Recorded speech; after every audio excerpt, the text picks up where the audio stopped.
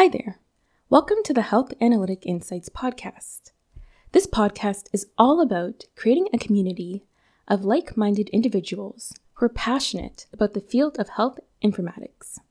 I hope to share information and advice in topics such as health analytics, digital health, biomedical engineering, and data visualization in healthcare.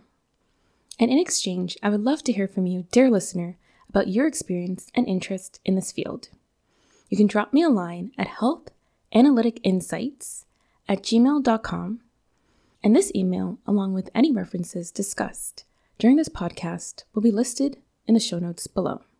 If this resonates with you, don't forget to follow and subscribe to this podcast, as I'll be releasing new episodes bi-weekly. Before I jump into the episode, I wanted to let you know that at the end of the year, I'll be wrapping up the Health Analytic Insights podcast. I've had so much fun interacting with you, the listener, over the last 3 years and receiving emails and comments on how these podcast episodes have helped you to learn more about the health informatics field. If you have any episode topics you'd like me to cover before the podcast wraps, please email me at healthanalyticinsights@gmail.com. Now, back to the episode. The American Health Information Management Association defines data governance as the overall administration through clearly defined procedures and plans that assures the availability, integrity, security, and usability of the structured and unstructured data available to an organization.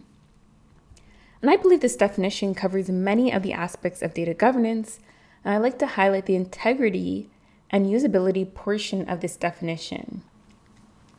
Some might see data governance as a way to gatekeep data in an organization, but I see it as a way that data can be used to its highest potential, because by keeping track of the different data elements collected within an organization, one can help reduce duplication and standardize the way data is collected so that down the line it can be used in an effective and creative way to make decisions.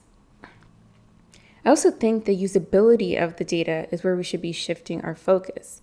We can collect all sorts of healthcare data, both structured and unstructured, as we've really gotten good at standardizing and understanding data pipelines. So now data lakes can store all different types of data. But what is the purpose of just collecting data if we're not using it in an effective way to actually make decisions and, within the context of the health informatics field, improve patient outcomes? And I find that sometimes data governance can be an afterthought, as people just want to, get out there and start collecting data, find new fancy tools like Python and R, and visualize the data using Power BI and Tableau. But applying data governance even before collecting the data can go a long way in helping to improve the availability and the integrity of the data. So we really have to take a few steps back and really start to analyze the process of how we're even going to start collecting this data. For example, during my master's degree, I worked with a large clinical data set which collected maternal and childcare data, and it contained survey data. This dataset was called the Pregnancy Risk Assessment Monitoring System dataset, and there were columns which had large amounts of missing data because some of the questions asked were sensitive, and it depended on who asked the question. For instance, if it was a nurse who had a positive relationship with a patient, there tended to be a higher chance that these questions would be answered. With this data, I cannot make effective decisions.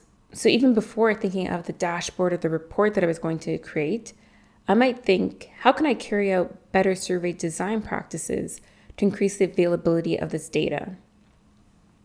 Another important benefit of having a data governance framework across your organization is the ability to standardize processes to ensure the data is consistent across the journey of the patient through a healthcare system.